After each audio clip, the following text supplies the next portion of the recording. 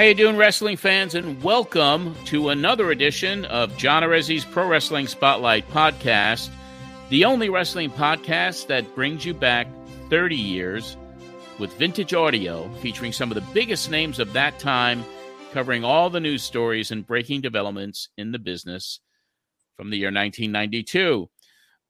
Joining me tonight, as always, the renowned pro wrestling journalist, the former managing editor of Pro Wrestling Illustrated and so many other landmark newsstand magazines, Mr. Bob Smith. Hey, Bob, welcome back for another week. I'm so glad to be here tonight because it's like, hey, spring's in the air. Baseball is back.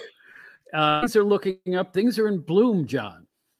Yes, that's very true. The weather's nice. I did my walk today. It was, comfortably in like 73 degrees, and it was very cool. And it's kind of a weight lifted off our shoulders in comparison to what we had to go through in the last episode, which was certainly not a lot of fun to cover with the scandals. So this week, it'll be a little bit different. We won't have that much anxiety, I think. I think you're right because, like I said last time out, that was the hardest show I ever had to listen to and pull clips for because I was like, my mouth was hanging open the whole time, and it wasn't a happy deal. It was just that point in history was really, really rough for everybody involved in the wrestling business, I think. Yeah, and of course, this was the week afterwards, and I tried not to dwell on what happened the previous week, even though there was a Donahue show, but it was more of a lighter type of show. But before we get into it, and we'll be bringing on Don Leibel in just a bit because he has the wonderful time capsule, as we call it today, that'll cover all those events from the week of March 22nd, 1992. So Don will join us in a second. I do want to talk about our Patreon community, which is really a essential part of what we do here at this podcast, because patrons are the folks that really help with the cost of the production of the show. And we keep loading up the patrons each and every week with new content.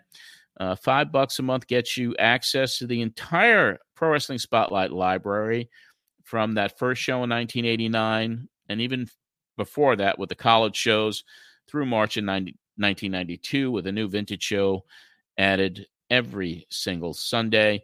You get early access to this podcast and our sister podcast, Matt Memories from Madison Square Garden, which is getting a lot of great reviews, and that podcast covers the house shows at Madison Square Garden from 50 years ago. Right now, we're covering the March 13th, 1972 show, so it's kind of cool to reminisce about that. So that's Matt Memories at Madison Square Garden. That podcast gets released early to all the patrons. And we have levels for all budgets. The bigger the tier, the more you get. We get vintage magazines every month to patrons from 1 a month to 4 a month, depending on what your level is. We have vintage audio from the early 70s through the 90s. Vintage video, 8mm films, unwatermarked photo sets are also part of our patron tiers. And we do monthly video get-togethers with patrons as well. We'll be scheduling another one for the patrons as soon as I get back from my trip to Florida, which is coming up. I just would like you to go to patreon.com/John Arezzi to become part of the community and relive the history. Check it out. And if there's a level that interests you, just go ahead and join. And once again, it really helps with the production costs of this podcast. This show, we will be covering the episode, which is the actual last show we do with Vince Russo. The partnership kind of falls off a cliff in the days following the broadcast we're going to be reviewing on this show. So that, of course, will be covered with all the ugly details on next week's show. So this is a week reprieve. But for now, this show for March 22nd has a lighter feel to it. And Bob, I'm sure you feel the same way. Oh, absolutely. And it was a refreshing little sidecar here as opposed to what we've been having to deal with the last few weeks. And we really needed it because it's like things were so dark last week. Let's have a little fun. Let's have a little trivia. Let's loosen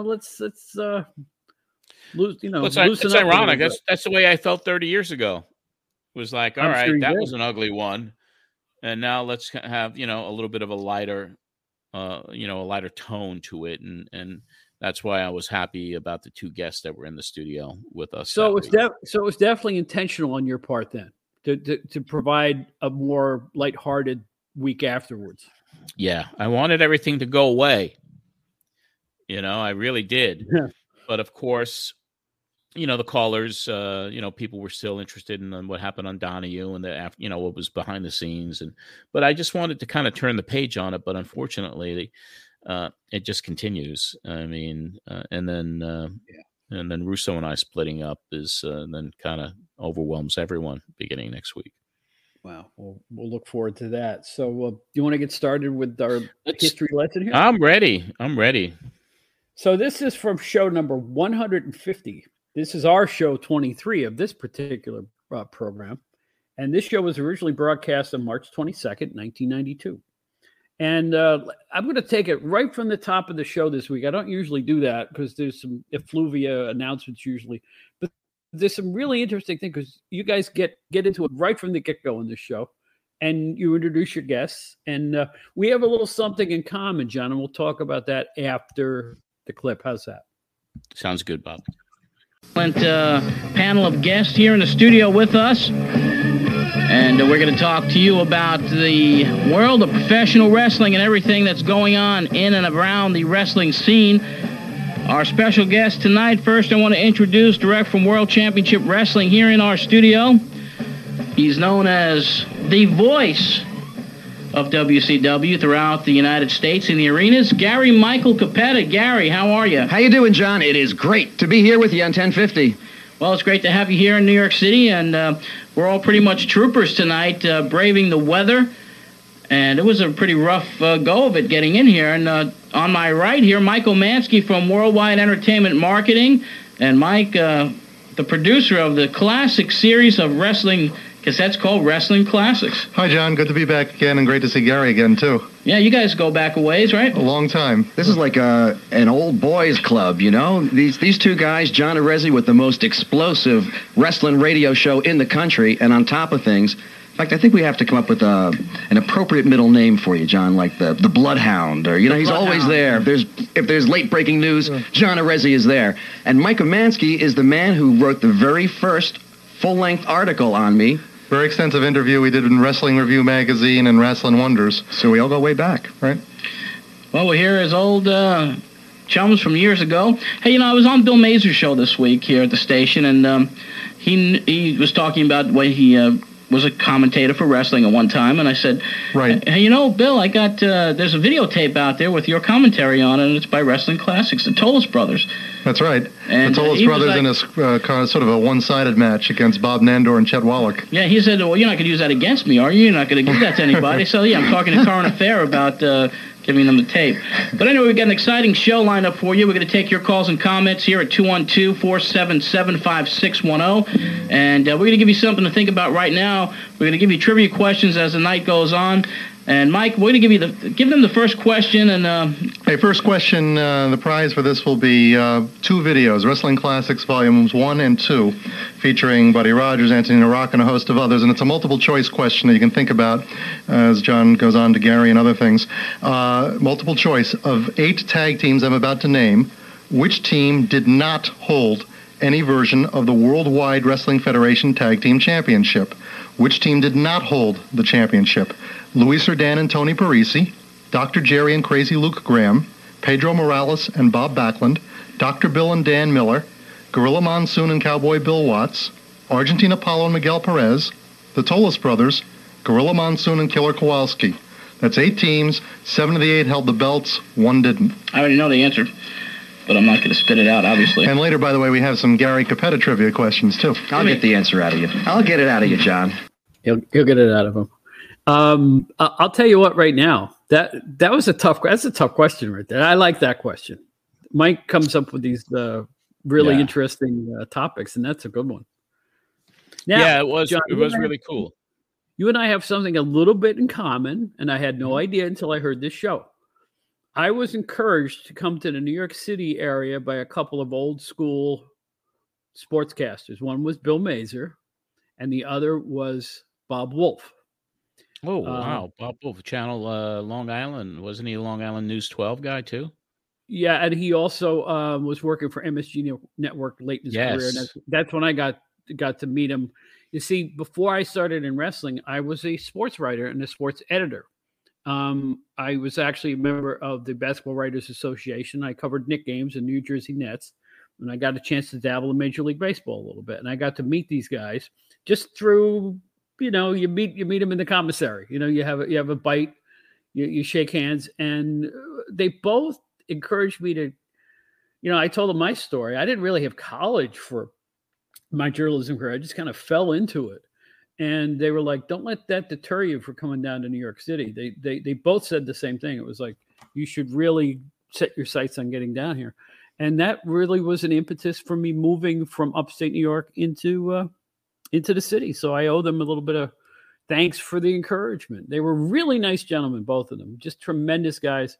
And I used to love Bill Mazur's Channel 5, 10:30 Sunday night sports show. Extra, yeah. Sports Extra. That's right. So here's the Bill Mazur and Bob Wolf. We miss you guys, and they're just total gentlemen and real pros. Yeah, just a quick note about Bill Mazur with all the sex scandals the stuff we were covering. Bill brought me on his show a few days after those sex scandals, and I was on that show, and I heard the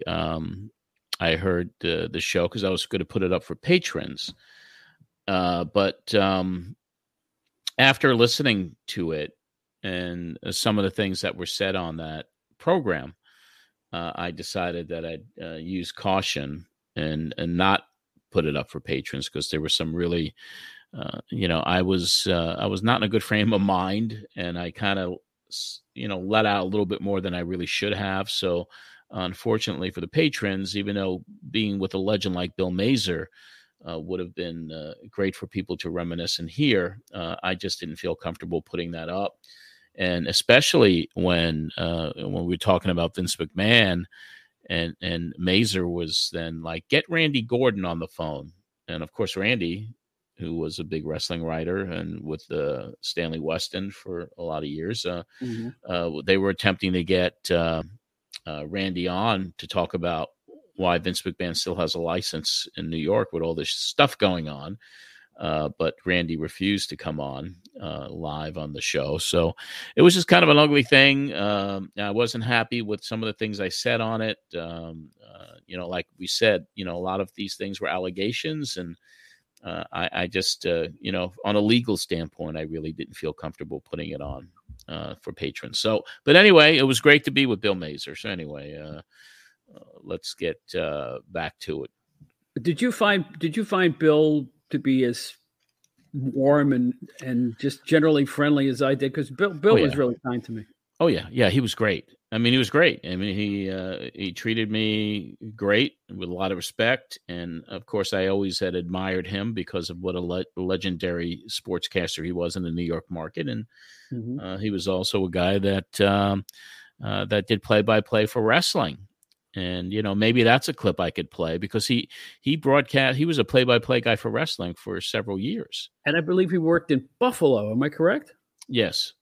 Yeah. And that show was a studio show. And he was great. He was really excellent. He was really into what he was calling, I think. And that may surprise people who just knew him as a sports personality. And right. He also did the Channel 5 nightly sports news too on the news show. Yes, he did. So that's how I got to know him. I just thought he was pure class. I really did. Oh yeah, absolutely. And it was kind of funny because when I was on that show with him, I brought up the fact that he told me he was a wrestling announcer. I said I'm aware of that because I've seen matches that Michael Mansky actually put out on his series of tapes of him calling the action several years, even prior to 1992. But it was kind of a cool thing for me to be part of that show. And I was excited about just kind of taking a deep breath and letting the Gary Capetta have a part of it. And of course, Michael Mansky, who's a dear friend, and even Russo were kind of getting along that day, although the shit hit the fan the following day. Yeah. Well, you know who else you let on the show, John? Don Who is Leibel. that? Yes. Yeah. And it's news capsule time, just like it was every week. And we have redubbed it the time capsule because it was so freaking long ago. It was. But you know what? There was so much going on. And Don, one of the things I liked about Don's news segment was that he found, I don't know how you found this, Don. You found these little nuggets of news that weren't just match results. You found out things about guys going from one federation to the other. You must have researched like crazy to get all that stuff into 3 minutes every week. I enjoyed it. I always treated it as if I was writing a regular news story, if I was on the radio doing news. But I used to, boy, I tell you, I was just telling John today earlier, and it was such a wonderful era. And we were running so fast, going so many shows, meeting so many of the boys that it was just nonstop, go, go, go, enjoying every minute of it. And you look back and go, well, how did I make it through some of that stuff? But I asked so many questions with people. Guys would talk about things in the dressing room or just at a meal and stuff. You'd always get good nuggets from the boys. So it was a lot of fun. Yeah, I was going to ask you that because it's like, you know, as we discussed on the show earlier, my tack with wrestling was kind of yours is in that I was looking at it from a business and wrestling psychology perspective. That was my interest. You, on the other hand, got to know a lot of the wrestlers probably more intimately than I did. Did you? And I'm sure you found that just getting to know them helped you gather news in an odd kind of way, right? For sure. See, I had like Tito Santana, and I had Nikolai Volkov from New Jersey, Maryland. They would have things to say. Then I had Rick Martel. Anything that went on in Canada, I'd hear from there. I'd be in New England. All the guys there, many of the guys there worked as jobbers on WWF TV at the time. So there was always stories to hear there. Of course, I was always there with the great Killer Kowalski, who would hear this and that. So there was always fresh flow of news going around. I can remember many times I would call Walter Kowalski once a week. I would call him every Monday morning at 7 a.m. And I'd call him at 7 a.m. because every Monday for a couple of years at around 6 a.m., Howard Finkel of the WWF would call Walter. Walter had a weekly column in the Boston Globe. And basically, Walter didn't know anything that was going on in the wrestling business per se unless somebody told him.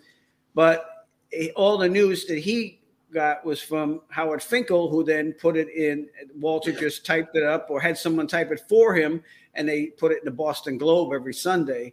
So to get a lot of information from that at 7 a.m. right after Walter got it at 6 a.m. So it was always something, always a lot of fun. Wow. One thing about you, Don, is the the diligence that you put into everything that you do, even to this day. Sure. When you want to find somebody, you find them. When you want to get information, you have a way of getting that information. And you are a true reporter. I mean, this is what you've done all your life. That's the way I treat it. Yeah, it's It just, something just that you had mentioned, Bob, about getting to know the guys. I found that the greatest reward, the best compliment when I got to know the wrestlers personally, because as you know, around the show, there's always 100 people trying to do things with them or promise them this and that. But I was so fortunate to go to the shows, work some of the shows with them, go out afterwards, stay with some of them. And to me, that's the greatest reward, that I had their respect. And I never took that lightly. Yeah. And, with the wrestling world, that's not easy to achieve. Sure. It's really not, because that wall was always up. Sure. In that era, anyway, the wall was always up. I hate the word kayfabe, but, people would look at you coming in a locker room. The first thing they think is kayfabe if they didn't know you. Sure. And that's all changed now, thankfully, I guess. But it was a hard world to crack into. And you were really inside of it like crazy. So why don't we see what go ahead. Let me tell you a really quick story. I can remember when you say kayfabe, I was in Holyoke, Massachusetts. WWF had a show there. This was around 1976 or so. And I came in there with a friend of mine, and we were meeting with Kevin Sullivan. And I was just tagging along. And one of the referees came out who worked for Angelo Savoldi, that was his town. And the referee's name, he went by the name of Freddie Sparta. And he saw me by the dressing room door with another friend of mine. And he said, "What are you doing here? You don't belong here." And I had said to him at the time, I was about 17, 18 years old. And I said to him, "Hey, I'm no kayfabe." And he goes, "Kayfabe? What do you mean? What do you mean?" And I literally ran. And for half the show, I hid under the bleachers in the armory there because I was afraid they were looking for me, because he wanted to know what did I know about kayfabe. And remember now, this is like 1976, 77. So it's a big difference how it was looked upon at that time. And I literally was scared and hid underneath the bleachers at the show. Yeah, you're like in this hidden little secret world, and all of a sudden you discovered like a catchphrase or a word that was kind of like not a lot of people knew about it unless you were deep in the wrestling business. Sure. Mm-hmm. They were going to put you in the room with the hot spotlight on you and have Angelo Savoldi Mel Phillips come in with Coogie McFarlane and Phil Zacco. And Jazzo the clown. Who worked at Boston Garden. They were all going to interrogate you about kayfabe. But yeah, interesting memories for sure. Yeah. Wow. All right, so shall we go back 30 years to see what was going on? Yeah, let's do it. What's 30 years? 30 years to the week, gang. This is exactly what was going on 30 years ago. Don, take it away. Thank you very much, Scoop Arezzi, and good evening, everyone. Leading off tonight's capsule, well, the World Wrestling Federation continues to dig out among the mountains of allegations dumped on it, from steroid abuse to sexual harassment. Now, last week's People magazine and Monday's Phil Donahue television show covered those topics, and according to sources, Tom Cole, one of the ring boys who was alleged to have been sexually harassed while in the company of WWF employees back in 1985, has come to an agreement with Titan Sports for a reported $70,000 back wages and has rejoined the organization. And the word is out that Hulk Hogan's appearance at WrestleMania on April 5th will indeed be his last for the Federation for an indefinite period. Now, Hogan is said to be relocating to Hawaii after the big show next month. Turning our focus on to mad happenings in the WWF, Kevin Kelly and Demolition Crush are now on the talent roster, so says the Pro Wrestling Torch Weekly. In World Championship Wrestling news, former promoter and member of the National Wrestling Alliance Board of Directors, Jim Crockett Jr., was fired last Tuesday. Philosophical differences between he and Booker Dusty Rhodes are the reasons being given by the company for the actions taken. There is a clause in Crockett's contract prohibiting him from working for any other wrestling promotion for the duration of the contract, so look for Jim to continue receiving checks. And if you have been expecting to see Kevin Sullivan reappear among the employed of WCW, think again. K. Allen Fry, WCW Vice President, claims no such deal has been or is in the process of being hammered out. Now, Sullivan is currently wrestling for the FMW promotion in Japan. Videotapers, warm up your machines, because this Thursday evening on Philadelphia's KYW TV show Evening Magazine, our own John Arezzi will be the focus of a segment concerning the current state of affairs surrounding the wrestling game. Mike Shaw, a.k.a. Norman the Lunatic, and currently appearing as Aaron Grundy for Mexico's EMLL promotion, has had his bookings lengthened through mid-May. Wrestling south of the border since January, Shaw has been appearing in mainly tag contests as the brother of Solomon Grundy. And finally, dusted off from our results vault, the year 1978, 14 years ago today in Bangor, Maine, Andre the Giant was victorious over Butcher Vachon, and Bob Backlund successfully defended his WWF crown, winning by DQ over Spiro Sarian. For Pro Wrestling Spotlight Enterprises, I'm Don Leibel reporting. Capsule time, 10:13. Okay, Don, how's the station coming clear tonight, or a little bit fuzzy because of the weather? A little bit fuzzy. We've got about 8 inches of snow fallen since 4 o'clock, so it's not just down there by you. But, hey, I'd like to take a crack at that trivia question, if I may. Okay, Dottie. You could keep the tapes and give them to another listener, but I'm going to say Luke and Jerry Graham. No. Luke and Jerry Graham were the tag team champions. That's right, Don. You should know better. They won the U.S. tag team title in the WWF from Don McClarty and Argentine Apollo. And they held it for about a year. It For hurts. a year, Donnie. It hurts. Donnie, a whole year. He was snowed in for a year. That was the problem. John, I would like to direct a question to Gary there, just to refresh my memory and perhaps some others, Gary, that would be interested. Now, if I'm not mistaken, when Buddy Wagner, who for a while was doing the television announcing, ring announcing on WWF telecast, when he had passed away, I believe the following taping, they gave a tryout, I believe, to 3 people, and you were one of them. What I remember about that was I had worked for I think no one's ever worked for the WWF, but I was a casual labor for the WWF for 2 years, mostly in New Jersey, and doing high schools and colleges, and I learned my craft from doing those shows. And then in July of 1976, Buddy Wagner passed away, and I was asked by Gorilla Monsoon, who at the time had more extensive business interests in the WWF, to come in and to do it for them. I think there was myself and one other fella. I don't remember. I do know who, of course. Oh, tell me. Ed Darien. Ed Darien, who's a very talented boxing announcer in Atlantic City, and was years ago involved with roller games, and he is really the voice of boxing now. But I don't recall a third. I don't either. I don't recall a third either. But that was the history of that. Real nice talking to you, Don. Looking forward. I was serious. I'm looking forward to going to the Worcester show next Saturday night in Massachusetts. WCW is coming up there, so hopefully it'll have a good crowd. I'll be there, and I hope you come up to say hello. Look forward to it. Okay. Have a good show, guys. Thanks, Don. Bye, Donnie. First time I saw Gary Michael Capetta on television, I went, "Who's this?" Because I was the Joe McHugh guy.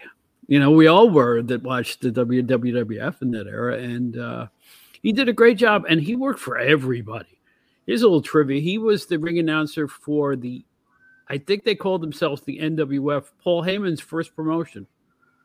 He was the play-by-play man of that Jersey-based. Was that Bob Raskin? I can't remember who ran that. Am I right? Yep. They brought in all kinds of talent, the Road Warriors and Superstar Graham and Abdullah, and they ran the New Jersey and upstate New York. They actually had a show on in Albany, New York for about 6 weeks. In Colony, they had a live Colony, show. Exactly right. I was there. I went to those shows. World Class ran that arena too. They actually brought World Class Championship Wrestling to Albany, New York. Don't ask me how they did that, but they did that. It was a crazy era back then. Oh yeah, but that news capsule was interesting to listen to. I mean, not just the Kip Fry situation with him letting Crockett go, because that was like the power struggle was getting hot and heavy there, and Kip was going to be let go not too long after that. I believe within the next couple of weeks that Kip was out and or had been reassigned within the organization. And there was a lot going on behind the scenes in WCW at that time. And, with Kip had just come in and now he's on his way out. So that was going on. And so there was a lot. The Philadelphia Evening Magazine show, which was taped, and that was going to air. So there was a lot in that capsule there, Don. There was a lot going on. There was so many places to get news from or to chase after a story, because there was, obviously more than just one promotion or two promotions. So it was exciting. And just mention about Gary, I remember the energy he would bring to the ring, not only how he said his name, those 3 words that he would say, and the way his body motion, he would have energy, and almost like Jimmy Lennon in California, where he would move his body up and get all excited. He had a lot of energy. That's what I remember him best as. And I enjoyed from the first time I saw him on WWF TV to the live shows. And correct me if I'm wrong, but I think when he was with WCW, he was under a contract with them, a regular contract other than just going from show to show. Yeah, I believe that was the case. And you and we had a discussion earlier today about Gary, and you were just saying how Monsoon and that whole New Jersey clique of the WWF at the time, or WWF at the time, Monsoon was probably more instrumental in bringing him in than anybody else. Sure. So, yeah, good news capsule, Don. Always something going on in the business, as there was 30 years ago. And now the time capsule is closed for another week. But we got lots more to cover there. Yeah, but Don, like I always say, his time capsules were like 2 to 4 minutes long, and they had an observer's worth of news in them. I don't know how he did it, how he crammed all that stuff into that tiny little. Well, you guys got really succinct when you went to the station. Yeah. To the Manhattan station, because it's like you had an hour instead of 2 or an hour and a half or whatever your old time, and you had to get it in there. You had to really punch it. Yeah, 50, it was 50 minutes of content, 10 minutes of commercials typically, and there wasn't not a lot of time to put everything in. That's why when we did the 2-hour broadcast the week previous, that was kind of cool, and we had so many shows at WGBB that were 2 hours, and people loved that 2-hour broadcast, but we never seemed to have enough time with the hour broadcast. Yeah, you obviously you had to gloss over points you wanted to make and just. But at other times it was so seamless. You would go right from one guest to another, and you would really have a nice pace and a good flow. So you did the best with what with the time you were given, I guess. Yeah. But I know it was a lot of stress. In another way, in addition to all the old ways. Yes, there was a constant stress, and and the kettle is going to blow its lid next week. So let's enjoy this jovial time before we have to go into that next week. Yeah, well, we're talking about Mr. Vince Russo, and he's going to bring in a couple of surprise callers. And I have to admit, one of them I'm really impressed with. And I was impressed with him at the time, but let's listen and, let's see what these two newcomers have to bring to the table, shall we? You got it.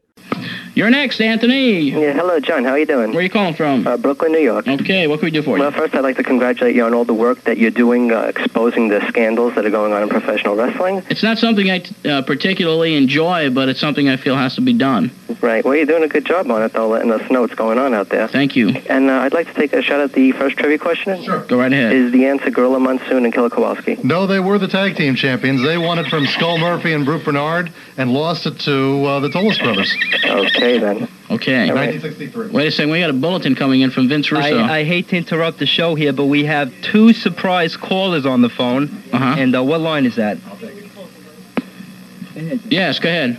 Hey, this is Marcus Alexander Bagwell, the new rookie sensation with WCW. Marcus, how you doing? What's going on, man? Nice to hear from you. Hey, it's good to be here. Where are you calling from? Hey, we're in Kansas City. All right. We just got done with our matches, and we are here in Kansas City. Happening. What are you guys up to, man? We're here talking about the Meadowlands now. You're going to be making your debut at the Meadowlands coming up on the 31st. Hey, my first shot at the Meadowlands. And he's got the tailor-made man at the Meadowlands. Tailor-made man could be in trouble at the Meadowlands. What's going to happen, Marcus? Hey, I'm gonna teach him a lesson. Yeah? Hey, you can't take nothing away from Terrence Taylor. He's been around a long time. He's a great wrestler. But I'm going to give him my best shot. We'll see if I come out on top. Can I give you a little bit of advice? Yeah, you can. Well, I'm going to give you advice for you to get advice and talk a little bit to the natural Dustin Rhodes and the Stinger, because I think they've tangled with him before. Maybe it'll be helpful. I tell you what, the Stinger and Dustin Rhodes have been really helping me out a lot. They're there for me, and they've been, I'm the new rookie. I'm going to fight my way from the bottom, but they're helping me out a lot on the way to the top, There's one reason for that, Marcus, and I think all the fans will agree that because they can see something special in you, they can see how much you've advanced in such a short period of time, how dedicated you are to the sport of pro wrestling. Well, I really appreciate it. I've watched since I was a little kid, and it is my goal to be the top. It's every wrestler's goal to be the world champion, and it's great to know that a world champion like Sting is taking me under his wing and showing me the ropes a little bit, I second that, but ladies and gentlemen, if you have an opportunity to see Marcus Alexander Bagwell at the Meadowlands on Tuesday, March 31st, be there. That's right, guys. Hey, maybe I'll show Terrence Taylor a few lessons. Well, we're looking forward to that show, the 31st of Hey, I got March. somebody right over here. Okay. That's ready to talk to you guys, too, okay? Another surprise guest. Bring him on. Hold on one second. You can also see Gary Capetta live at the Meadowlands. Hello there. Who am I speaking with? John Arezzi speaking. John Arezzi. We're here with Gary Michael Capetta and also Mike Omansky. Gary Michael Capetta's there? Uh-oh, I'm in trouble. Is he there? He's the greatest announcer of all times, and he's so pretty. He's almost as pretty as me. How you doing there, Gary? All right, Johnny. You're up in New York right now, huh? How did you do? Yeah, I'm in New York. How did you do in Kansas City tonight? Oh, I did great. The fans out here are just great. I just love it out here in Kansas City.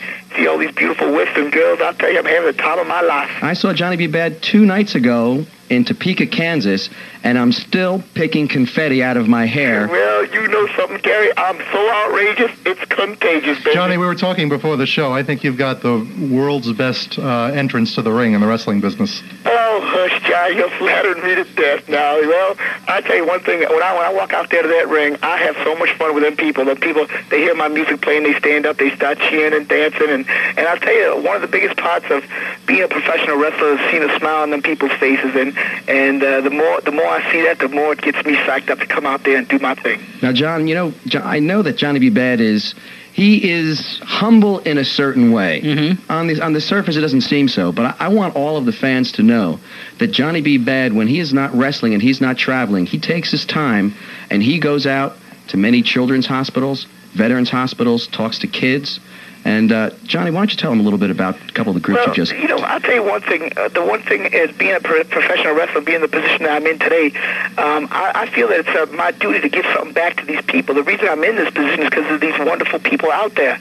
And if you can't give something back to these people, you don't belong to be a professional. Amen. And that's one thing about being professional is giving something back. I love those kids. Those kids, some of these kids I see in hospitals and in children's homes, and I even go to senior citizens' homes. Mm-hmm. And these people, the one thing they all want is they want hope, and there's something you can go and you give your share, you give your time, and you give your love to these people, and they'll give it back to you because these people love you, and I love them.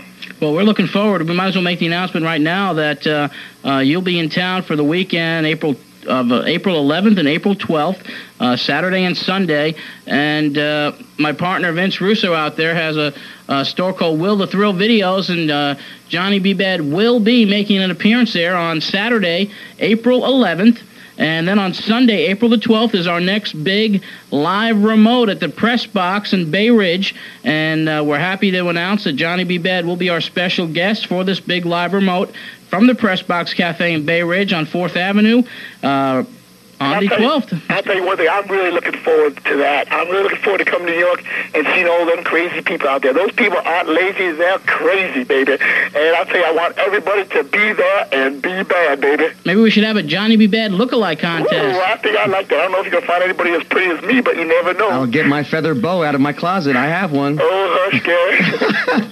But this is a real good surprise, you guys calling in like this. And well, we love your radio station. You guys really do a lot for professional wrestling, and it's nice to talk to someone who knows something about professional wrestling. Well, we're certainly hopeful that WCW, even though it's going to be a little bit of a blow here, losing the Meadowlands, but we're going to start a campaign here. It's time to end the monopoly in New York City with one wrestling promotion. It's time World Championship Wrestling is allowed to be booked into Madison Square Garden, and we're going to announce here on the show next week a campaign to write letters and try to get WCW booked into the Garden, because it's a long time coming, and I think the promotion deserves wonderful, because I'll tell you right now, I believe with all my heart that WCW is now the present and the future of professional wrestling, and the one thing, Johnny B. Bad is going to be a big part of that.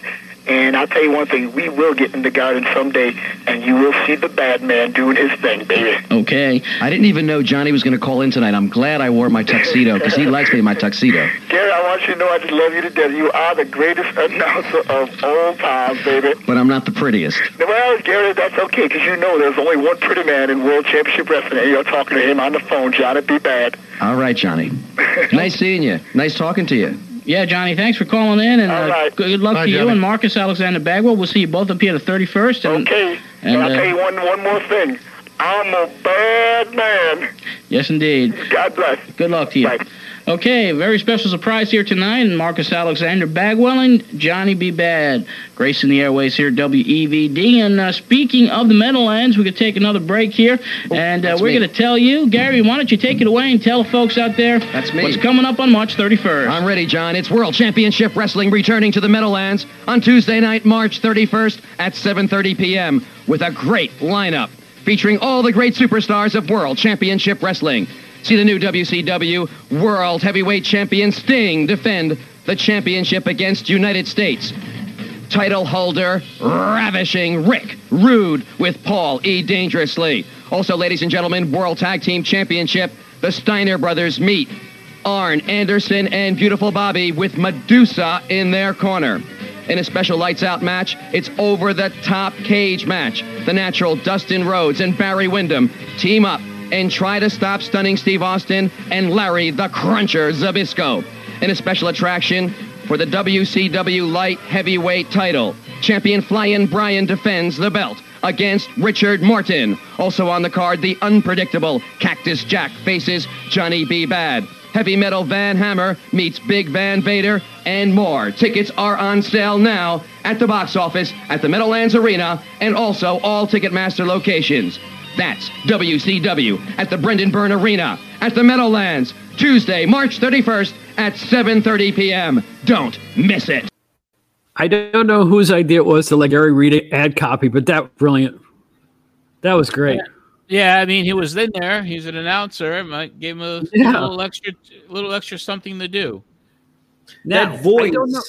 I don't know who came up with the idea to do a Little Richard character in 1992. Okay, terrible idea. But let me say this: Mark Merrow really worked that character. He was a good wrestler. I think he was spectacular with the voice, with the visuals. He did a great job, I thought. I really did. And I got a chance to talk to him soon after he made his debut for a while at a press thing that Craig Peters and I attended. And I was so impressed with the guy. How could you not be? Fantastic athlete, too. Real life boxer. Mm-hmm. Yeah. Where did he come from? What other promotion before WCW? I don't seem to remember. I don't know if there was one. He may have been. What was Maybe it? That's why I don't remember. Yeah. I think he literally, him and a couple other guys, I think actually made the wrestling debuts for WCW. I think around that time. Remember, he might have been one of them. Remember Sergeant Craig Pittman? Yeah. That was another guy from that era who I don't think had any experience before he made his WCW debut. I could be wrong about that, but if they had experience, I don't know where. I really don't. Okay, my biggest recollection of Johnny was obviously him being booked for this live remote, which we're going to cover. But it was who his wife was at the time. Rena was her name, who later became Sable and is currently Mrs. Brock Lesnar. But it was she was gorgeous. I mean, this was before... going into the WWF and the enhancements that were done, the plastic surgeries and such. And she was always gorgeous, but sure. But just I negotiated with her to bring him in. She handled all of his business and personal appearances and such. But it was good interaction with her, and I'm trying to remember because obviously that weekend that we're going to be covering in a few weeks, 3 weeks actually. He made the appearance at the press box. It was a great live remote, and he was supposed to be at Russo's video store the day before. Now, I don't know if I booked him then at LNS Comics, because I had an appearance with him in LNS Comics. It could have been that weekend, or it could have been sometime after that. My memory's not that clear on it, but the biggest memory was like how quick he was and how great he went over in that live remote that we're going to be covering, but also just how strikingly beautiful and personable Rena was. I mean, she was incredible. Yes, I met her backstage at a WCW show, and yeah, we were all blown away. She was a spectacular looking woman. I don't know how else to put it.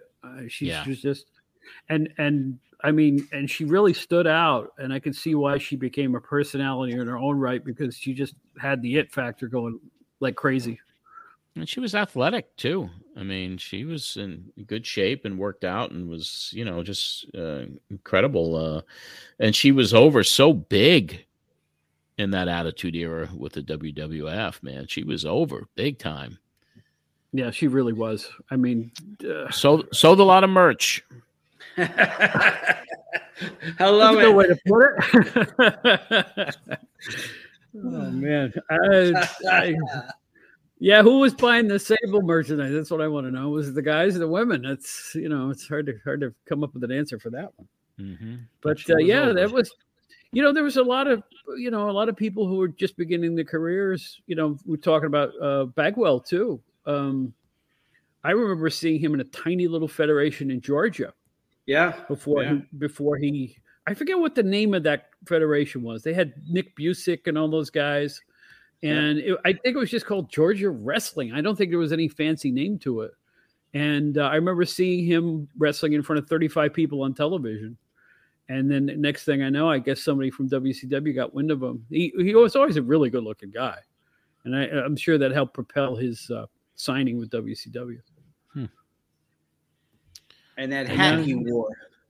Yes, he used to wear that top hat. He did, yeah. That was kind of silly, wasn't it? Yes. What was that match they did on a pole? What that gimmick that Russo put together? And wasn't it like, didn't it have a pole match with his mother? Yes, his mother was involved in something. Something on a pole.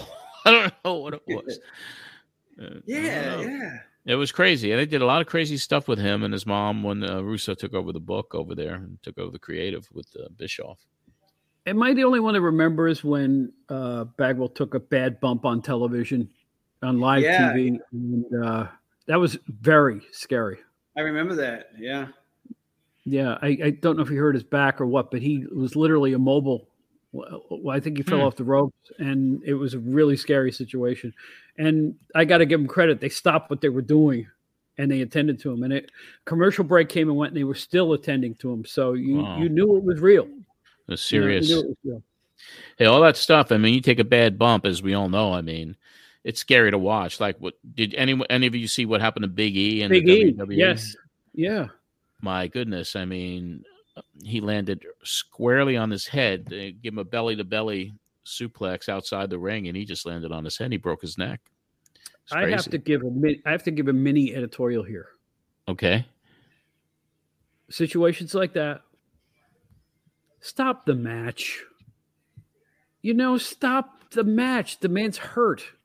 And they finished it up, and they gave there was a beatdown with his partner in the ring, and and they were attending to him outside the ring, but you knew that he took a bad bump, but they should have just went to a commercial. And the announcers did say that he's being attended to by medical personnel, but you know what?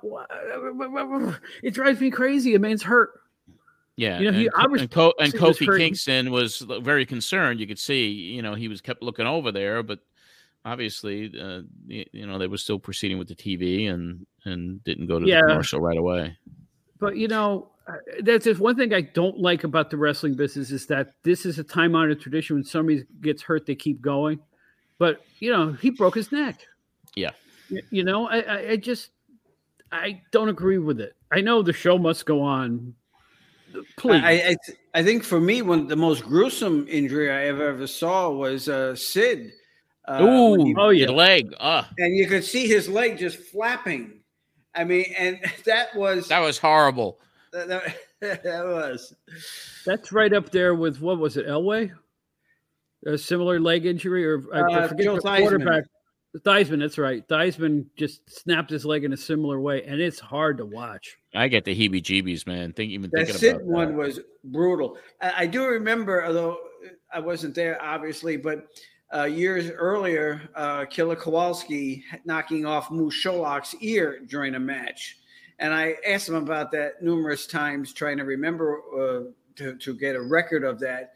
But basically, he said that his ear was so cauliflower that it'd take a good slap and the ear would fall off. And it just happened to do that when he came off a rope and his shin sheared his ear and the ear was rolling in the ring. And he said, Walter, I remember saying he looked at the ref. The ref looked at him saying, I don't know. What do you do? And they picked up the ear. They stopped the match. They put a bandage around Sherlock's head so they could try to stop the bleeding. And I remember Walter saying years later that after Sherlock lost his ear, he could see him walking down a Chicago street one day when it was windy. And because he was missing the ear, it was throwing his balance off. And Sherlock was constantly, as he was walking, trying to stay level, stay straight, and away from where the wind was blowing into it, the hole in his ear. And Walter just laughed like hell at him. But that was another thing. He said, I just saw the ear rolling in the ring. What am I going to do? I kept it going. He didn't know what to do. Yeah, what a businessman. The show must go on. Yes. So what do we got? What do we got next, Bob? Well, we got callers taking over. There's more trivia questions. And there's a lot of talk here about the now legendary Donahue Show appearance. Yeah, and I guess no matter how light of a subject matter I wanted it to be, it's still a lot of people were curious about it. That was the 800-pound gorilla in the room. You couldn't really not talk about it for an entire hour because it had just taken place, right? Yeah, and I was on it, so people were curious. Well, here we go. Let's find out what the controversy of the week was. I shouldn't even say that. There was controversy every week, but let's go back to this particular moment in time. But of course, the calls are coming in rapidly. Well, let's try and see what we got. By the way, Gary was just writing feverishly that address so he can get his game. Yep. Beautiful. I'm on the ball here, John. Let's go to Mike from Staten Island. Mike, you're next. Hey, John, how are you? Okay. I think I have the answer to the first trivia question. Go ahead. Is it Gorilla Monsoon and Bill Watts? No, they're also tag team champions. We got those special sound effects happening again tonight. They lost another clue. The Monsoon and Watts held the belts and actually lost it to another bad guy team of Dr. Bill and Dan Miller, who are also on the list.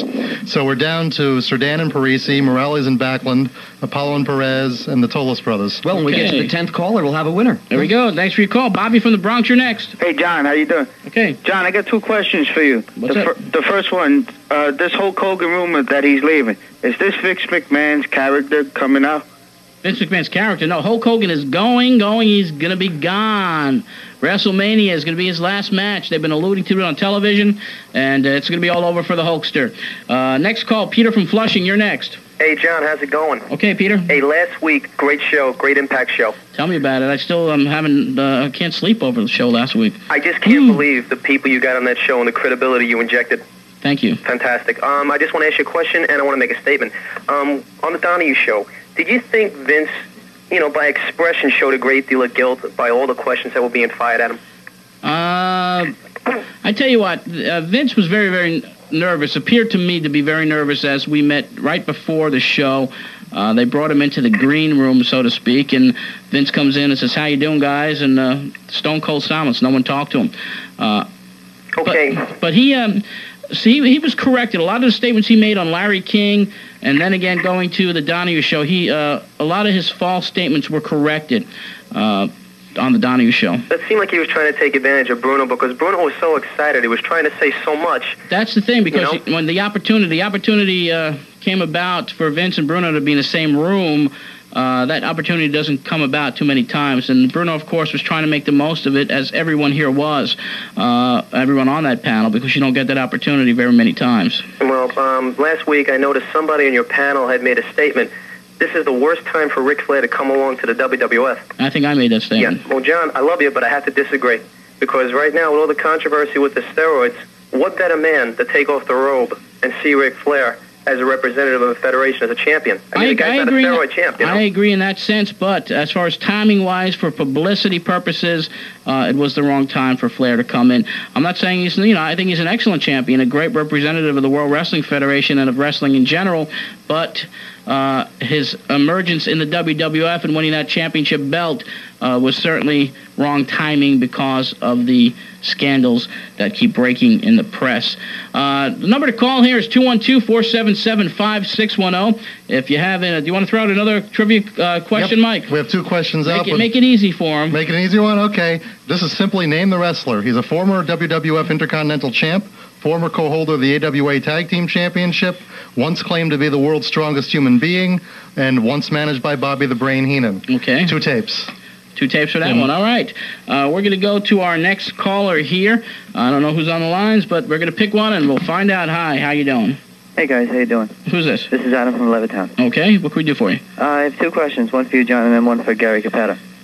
On the Donahue show, since you were on the panel, I wonder if you noticed that in the audience was Tom Cole. Yes, he was sitting next to Miss Elizabeth and Linda McMahon, Yeah, Elizabeth was there, too. Did you see Ric Flair with her by any chance? No. Oh, just checking. Mr. Capetta, I have a question for you. Yes, Adam. What was the best match that you've ever been ringside for?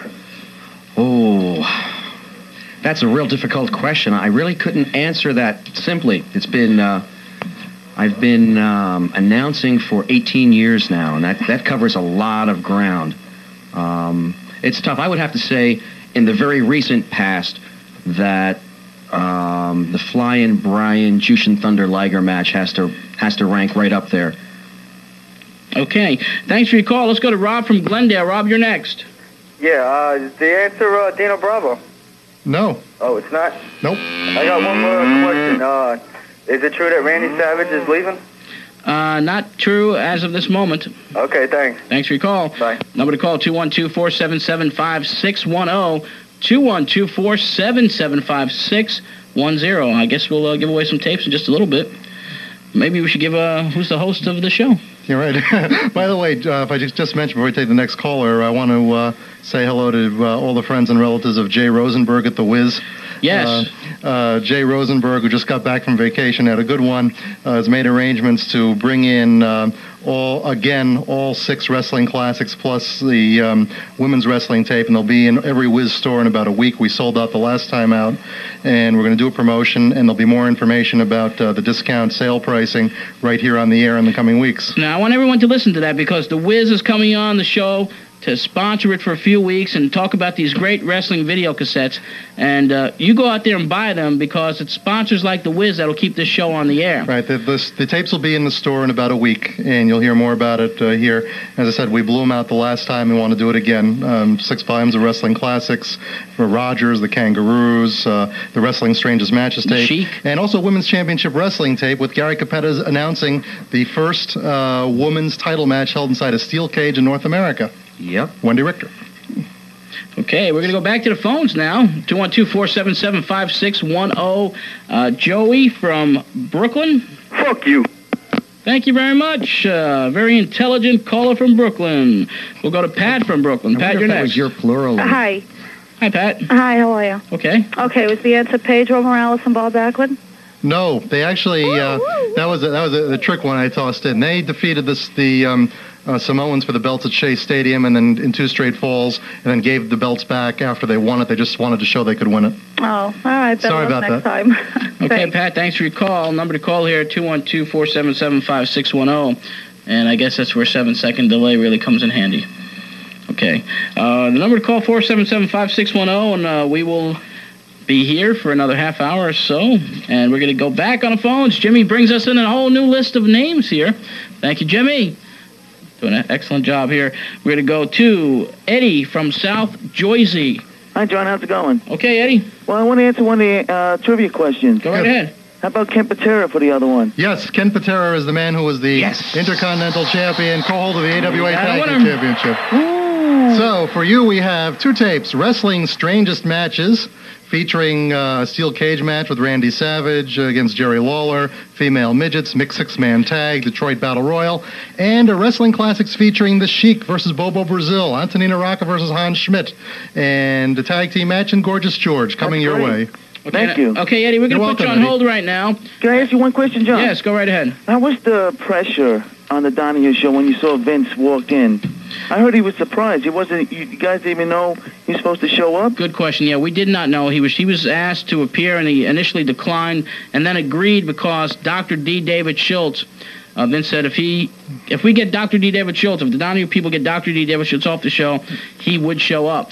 Now, when we found out before the show that Vince was going to be there, everybody was excited. Everybody was happy because, you want to have a forum where points can be debated back and forth.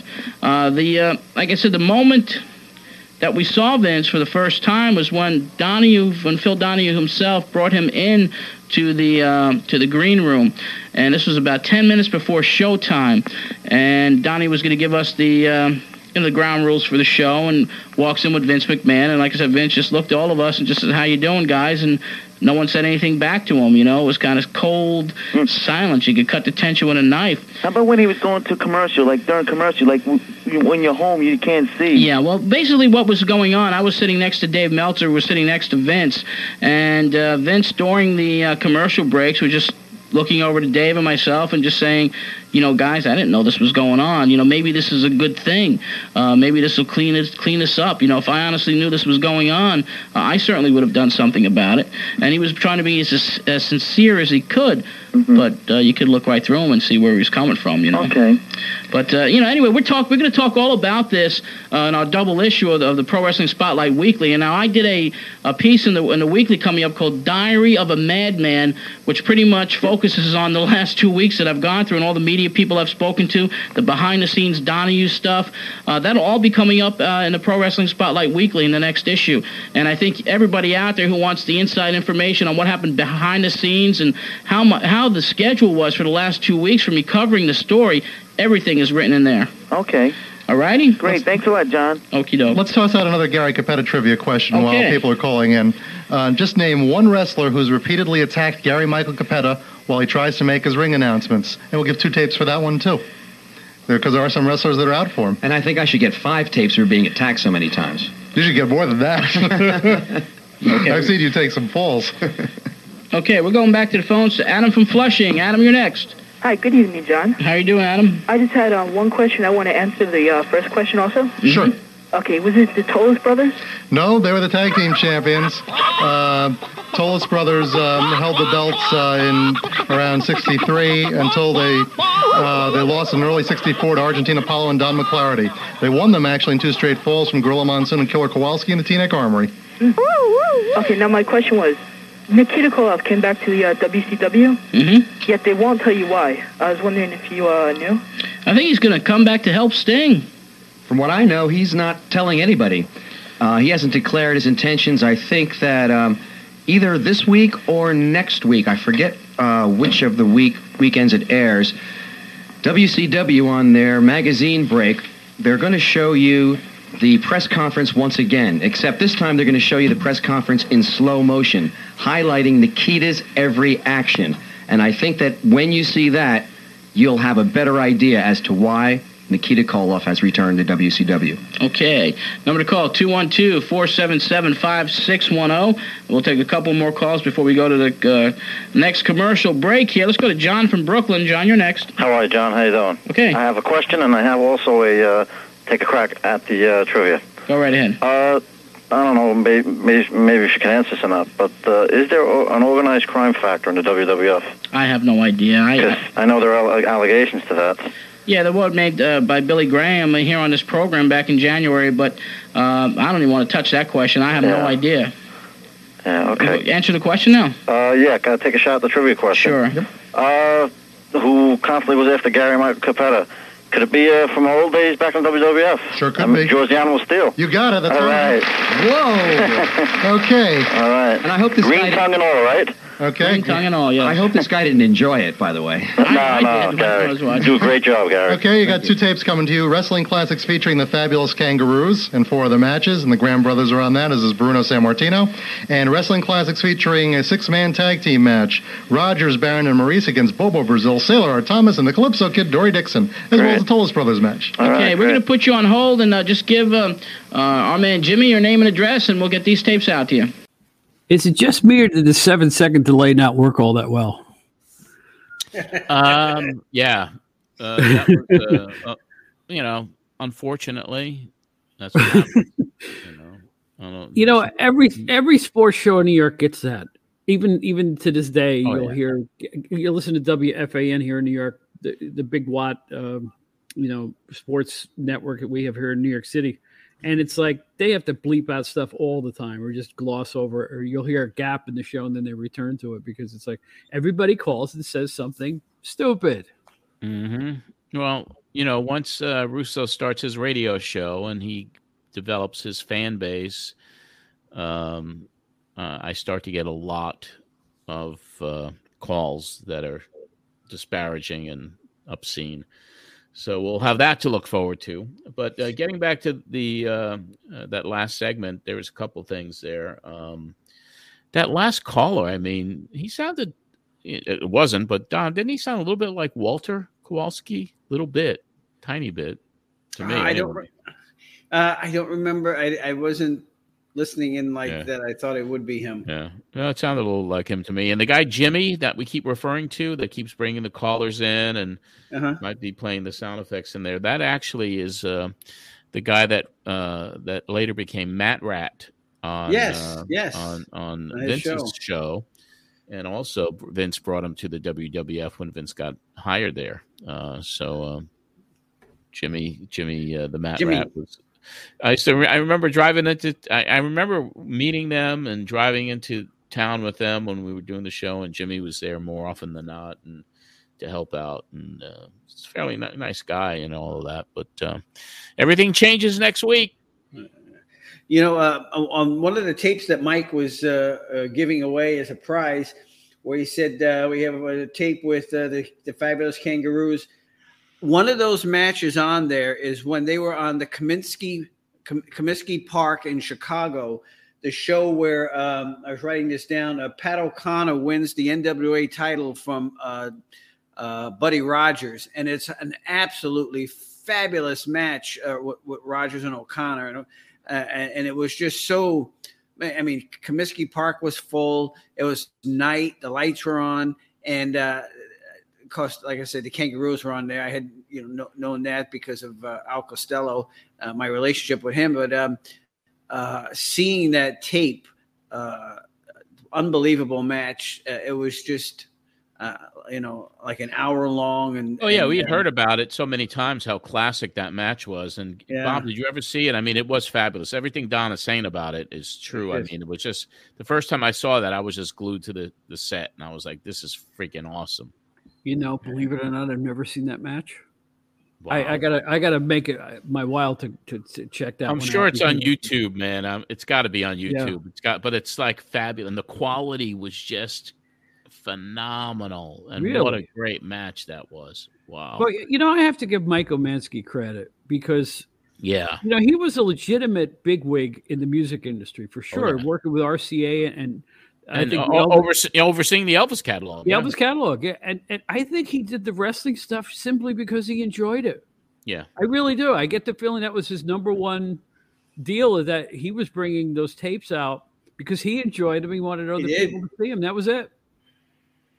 Yeah, seems like a great guy. I know I spoke with him at least once, but I don't know if he would remember me, and I don't remember why I spoke with him. It might have been something he was working on with those tapes at that point. Yeah, very classy individual, very smart guy. Smart, very, very, very, very cool person. You're on your best behavior when you're around Mike because he makes you a better person in his presence. Yeah, I think he's a professor now. He is. I follow him on Twitter or Facebook or whatnot, and I believe it's a Catholic college or something like that.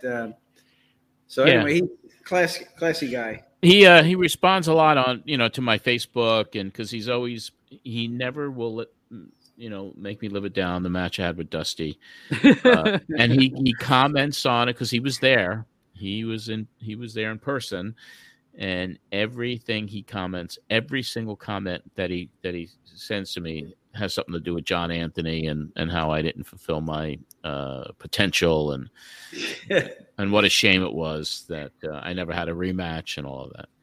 Johnny, you mentioned him being at the TV matches. People remember back in the 90s, particularly late in the early 2000s, when ECW would have their taping at ECW Arena. And you could remember the people at the crowd there, the guy with the straw hat and the flower sign shirt. Guy. And it was when the TV came on, you recognized those people. It was the same thing really with the WWF TV from Philadelphia, particularly. The front row, there was a gentleman and his wife who came from neighborhood where I lived. Yeah, right. Right. You remember his name? I don't, but I met them the one time I went with you there to the tapings. In fact, he gave us a ride home. Yes. From Philadelphia. But the same thing with the crowd in Philly, you could recognize the people. Once in a while, there was Richie Mershon, Walt Wolanski, a regular crowd of people on the camera where the hard camera was. So it was very comforting to recognize the same people.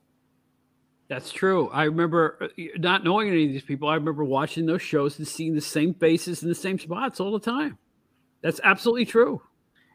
That's it. It's what gave those shows the flavor they had, you know? Yeah. All those hardcore regulars. I remember, I forget which arena it was, but one of the WF arenas had this really rotund, bearded gentleman on the left side of your screen. Right. You know, I think I remember. I think I remember who you're talking about. I remember seeing him. Yeah. I mean, he was there for every single broadcast. And of course, the garden shows, there was always Georgianne in the second row. Yeah, Georgette Kruger from Baltimore. Yeah. There was always that same crowd. It was crazy. It was great memories, man. In later years at the Garden and everywhere else in the East Coast and elsewhere, Vladimir and his gang. Yes. The Vladimir documentary, which is still sitting on the shelf of WWE, that nobody filmed. Nobody can understand this. Yeah, I think it was at Sundance Film Festival too. They had played it there, but they played it one time at a film festival, and they just kind of buried it, and no one can understand why they haven't released it, because they put a lot of time, effort, and money into a documentary on the superfan Vladimir, and it is just sitting there.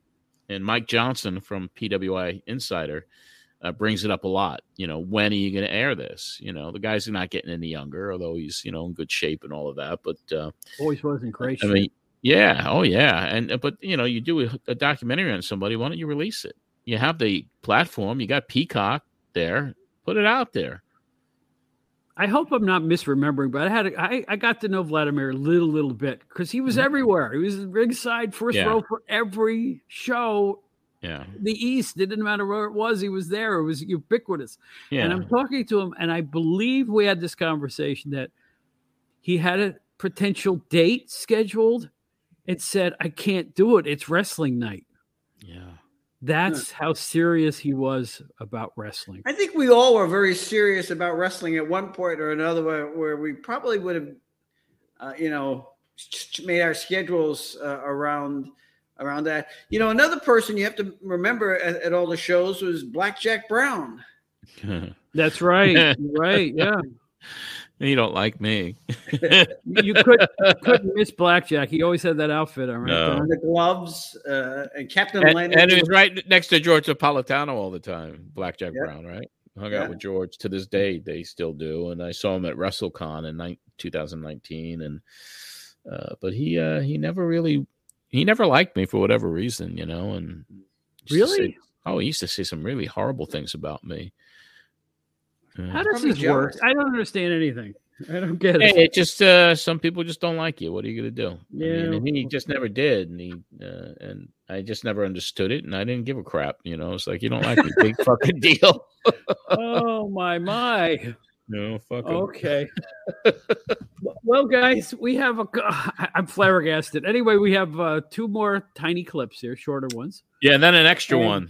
And then the bonus clip. And you're gonna bring us a clip at the end. Yes.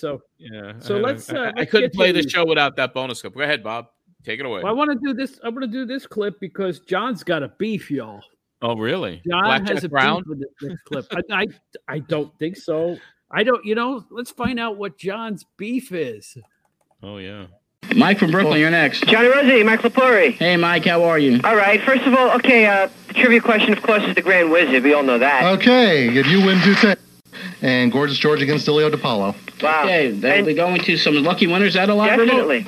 And John, I got to tell you, I called in because when I heard about the Johnny B. Bad, live thing there. Yeah, I'm going to definitely, John, I got to come down because, it's going to present a great photo opportunity for me. Yes, it is. So expect Elvis and Marilyn definitely will be down there that night. Beautiful. Should be some great pictures with Johnny B. Bad.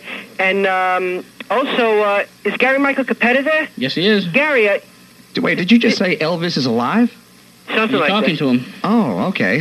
And Great. Gary, Yes. this goes back a while. Yes, sir. Your first appearance when Willie Gilzenberg had you announcing from ringside, someone threw a hot dog and it landed on your glasses. Uh-oh. Were you there? Yeah. Did you throw that hot dog? No, it wasn't me, but I saw it. What had happened was, I think it was the first night that I officially was announcing in the WWF, and one of the fans from ringside flipped all I knew was that something hit my head, and I lost the eyesight of one of my eyes, and as it turned out, they had flipped a hot dog, which had lodged between my eyeglasses and my eyebrow. Oh, man. Slipped. Are you sure you weren't the guy that... No, I swear to God it wasn't me. Okay. You're my friend, then. Yes, sir. And I just thought that was a little piece of trivia, just a little, something. And also, I also remember way back when my father had seen it, and you should have brought up on Donahue that Bruno actually wrestled the monkey, and the monkey beat the daylights out of him. Ripped his clothes to shreds and everything. Okay. Yeah, I don't know. Just what the hell. That makes All right, my John, I'll week. definitely see you at Press Box Cafe. Okay. Thanks a lot. Okay, thanks. Bye-bye. Scott from Port Jefferson Station, you're next. Hi, I have a question for John. Okay. Hi, I heard around a month ago that there was supposed to be a special referee between the Hogan Justice match at WrestleMania. Yeah, it was going to be Lou Ferrigno, who was with the WBF, but he's no longer with the WBF.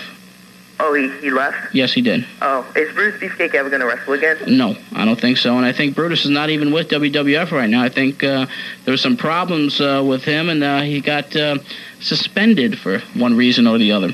Thanks for your call. We're going to go to Josh from... Where are you calling from, Josh? Island Park. Okay, what can we do for you? I have a question. Go ahead. Whatever happened to the Diamond Stud? He's still around, isn't he, Gary? Is this Big Josh? Are you calling from the North Woods? No. Oh, okay. The Diamond Stud. The Diamond Stud had surgery. He was injured, and he's recuperating in Florida right now. Okay, thanks for your call. Wait. Oops. I think Big Josh just fell off the mountain. We are moving things here at a rapid pace. That's why we need 2 hours, That's why we need new sponsors. And, I hate to cry poverty like we do every single week there. But if you're a business, a man who owns his own business, if you like to advertise and reach millions of people, maybe not millions, but at least thousands and thousands of them, call us at the office and advertise and sponsor the Pro Wrestling Spotlight. Or a woman that owns their own business. And, of course, that's of course. There's that money that's just going out of our pockets every time we go on the air. It's just the 1,000 and change that we have to be here for an hour. That's why we move so frantically, at a frantic pace here. One thing, I have a beef, okay? Go. Covering all this stuff, all the publicity that we've gotten here, I think it's just ridiculous that I gotta pay money to be on the air. John, I think John says it a little bit tongue-in-cheek, but the folks here in this area, New York, New Jersey, Connecticut, and I guess that probably we go out farther than that also. 7 states. Don't realize that there are very few serious radio programs that devote an hour each week to professional wrestling. And John is on top of things here. And people will be complaining if, God forbid, he doesn't get the sponsorship to continue. So now is the time to give him that support. And I, for one, and I think WCW also supports WEVD 1050 and the Spotlight here.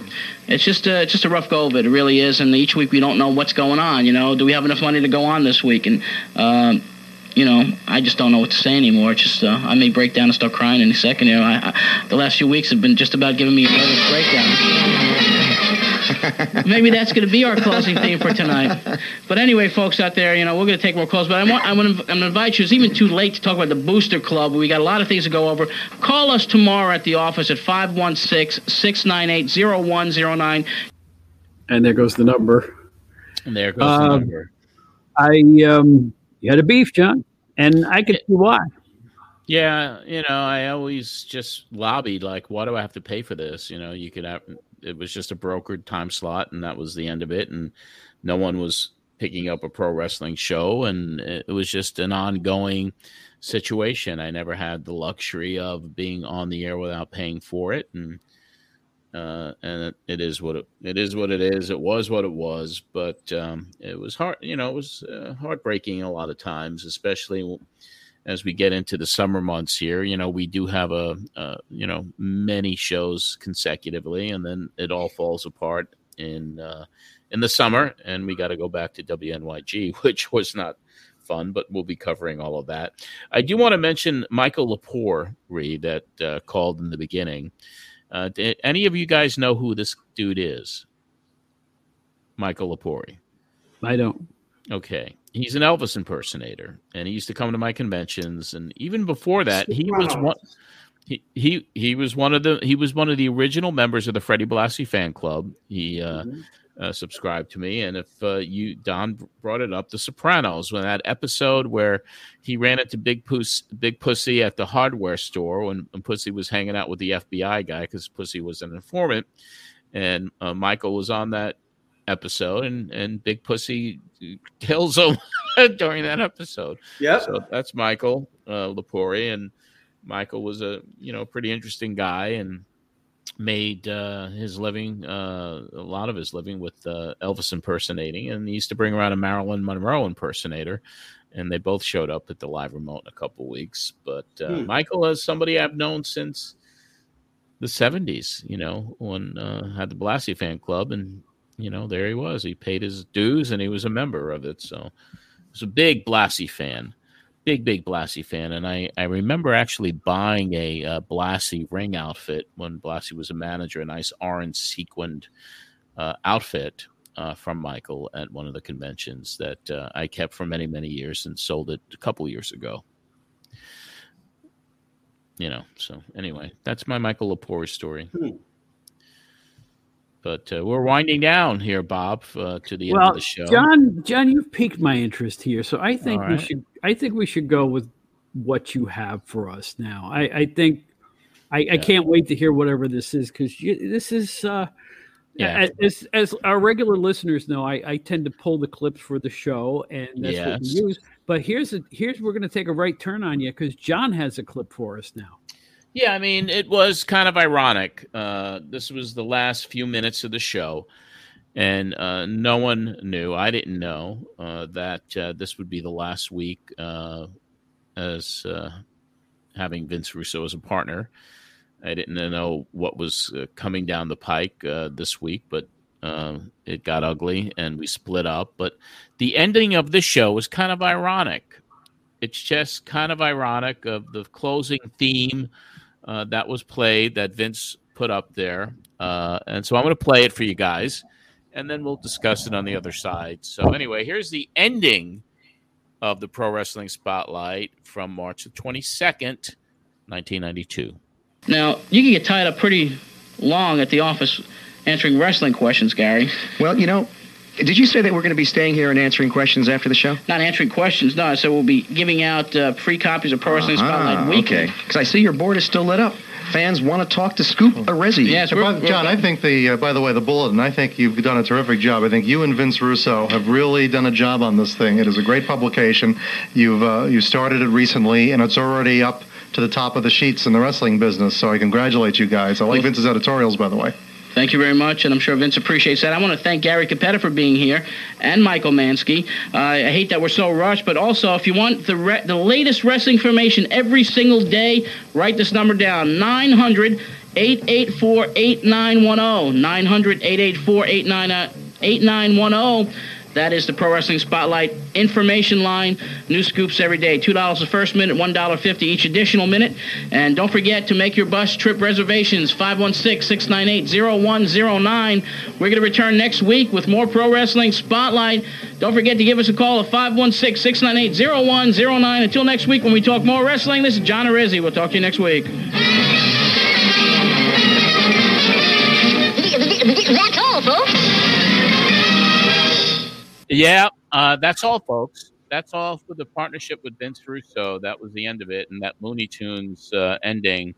When I heard it, I was like, I got to include that on the show, because that was not the way we ever ended the show, and it was literally that's all, folks. That was it. For real. That was it. That was all, folks. And then next week, it's really going to be an ugly show, man.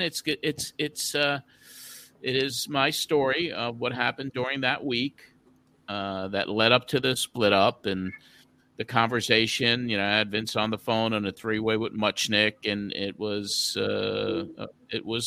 incredible, the tension And even when I decided that was going to be it, I mean, I brought my brother-in-law down to Russo's office so I can get my stuff and just so he could be a witness. And Vince runs out of his own video store screaming. And I mean, it was not pleasant, man. But anyway, we have all of that to cover. We have all of that to look forward to, don't we, guys? Mm-hmm. That's going to be so much fun, isn't it? Oh, it's going to be nuts. I feel for you, John Arezzi, because that couldn't have been an easy time in your life. Yeah, it wasn't. But just to kind of give people a preview before we wrap it up here, what's coming up on the podcast. I mean, the guests continue. I mean, I'm looking at the inventory right now, and these are shows I haven't heard for 30 years. But, we have the Russo breakup, and then we cover WrestleMania 8, I believe it was. Then we have the live remote with Johnny B. Bad. But upcoming shows will feature Paulie Dangerously, the Z-Man, Jim Ross, Cactus returns as he typically does. Then we have a live remote from Scores, that notorious, famous strip club in New York City. This was right before the change there. We had done a deal with Scores, and we have that live remote with Missy Hyatt, Jason Hervey, Sean Waltman, Alex Morvez on that one. And then we also have Fumi Saito, Bobby Davis. I mean, one of the legendary managers, Wendy Richter. I mean, so we have a lot of stuff coming up. So all I could say is that each and every week, as I talk about, we're kind of the only show that has the audio to back up the history that we talk about. We have the guests. We have what happened in real time. Here at the Pro Wrestling Spotlight podcast. And gentlemen, once again, every week, it's always a pleasure to be hanging with you guys and talking about all of this stuff that took place when we were much younger. John, it's a privilege to be here. I really mean it. It's great to be with you and Don every week, and Alex, and I'm having a blast, and I hope the listeners are too. That's the important thing. I hope that everybody that's taking in the podcast is having a great time hearing it. Yeah, and I wish that everybody would share it. I know we have an audience that's very devoted, very hardcore, very into what we do. And, you wish that you could reach the masses, but what we're doing is such a niche show. I think that the people that listen to it and the people that are patrons, they really understand and appreciate what this show meant to them. And even the ones that didn't listen 30 years ago and are listening for the first time today, they get hooked on it and they love it. And we get great response. And we would love to keep growing this audience because we got a lot to cover in the pro wrestling business and the personal turmoil that it caused in my life. And even in Don's life, because he saw me go through it all, he was always there for, oh my God, Johnny, what's going on today? It's like, well, this is what's going on, my friend. There's a lot of talk like that. But anyway, we're here. We'll be back next week with another great show. So, guys, thank you very much, as always. And now it's time to wrap it up. This will wrap up this edition of the Pro Wrestling Spotlight. We want to remind you once again of the patrons. Please check it out, patreon.com, and that is /John Arezzi. And we have a public page on Facebook. We have Twitter, just at John Arezzi, Instagram at John Arezzi. Signed and numbered copies of the book Matt Memories is still available. Send me an email, john@mattmemories.com. We have auctions going up on Facebook on the auction site there, which is John Arezzi's Vintage Wrestling Auctions. And merchandise, we're going to have an update for you shortly. I talked to Christian Theodore from Forward Merch, and we're in discussions about some trading cards. But we're also, I'm also in discussions, and I'm always very transparent with people I work with, and with Christian and the great job that he did. I mean, the merch is just at a site that's a wonderful merchandise site that handles concerts and Broadway shows, and they do fabulous business there and fabulous work. But wrestling fans, don't really go to that site. So we started discussions with another couple of big wrestling merchandise companies about bringing our merchandise over to them.